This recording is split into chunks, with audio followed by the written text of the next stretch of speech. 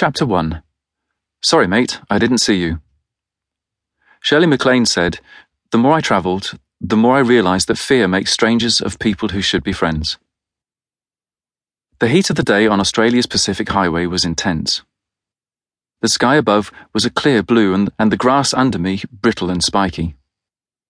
Something fast-moving had flashed as a blur of blue in the side of my visor. It then slammed into me. It was too early for pain to surface, and though stunned, I lay thinking, I hope the first people here aren't smokers.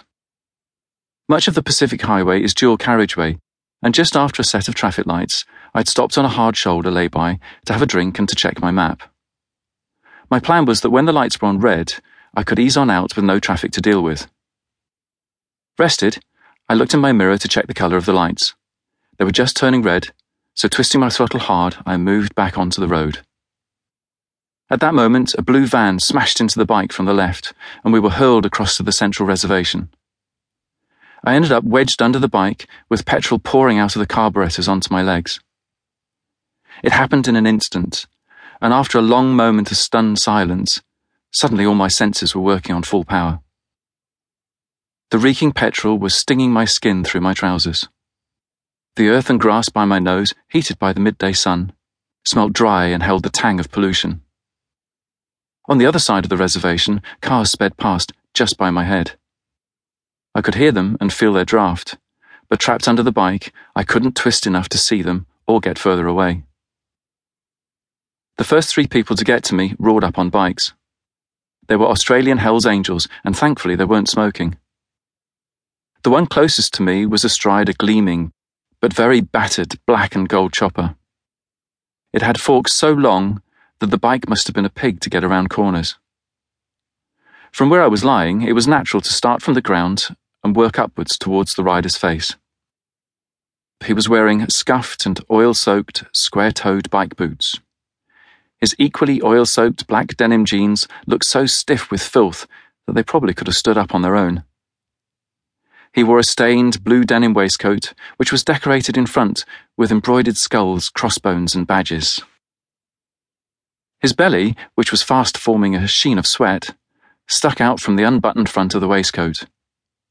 His arms were tattooed with age-faded blues and reds, and around his neck he had a skull suspended on a bike chain that still had oil on it. The chain left a dark mark around his neck and a greasy pendulum shape on his chest where it must have swung back and forth as he rode. He sat impassively looking down at me. His chin was unshaven, with about 4 days' growth, and his eyes were hidden by the darkest black wraparound shades I'd ever seen. On his shaven head, he had a German Second World War Army helmet, with cow's horns sticking out of each side.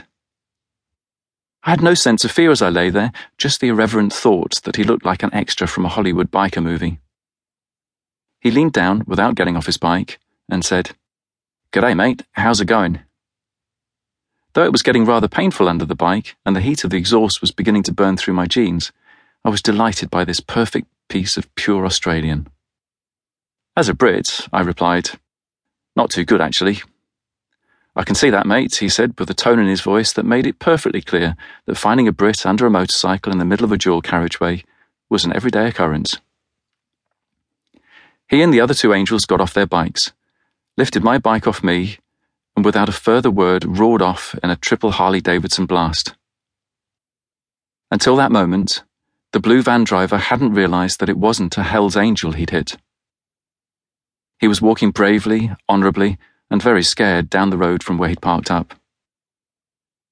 His first words to me were the classic, "Sorry, mate, I didn't see you." He went on to explain, "I live just off the lay-by, down the hill a bit. I can see the traffic lights from my drive, and when they go red, I shoot out. I was late today, and you were hidden by a bush. I never expected to see you there. I'm really sorry, mate."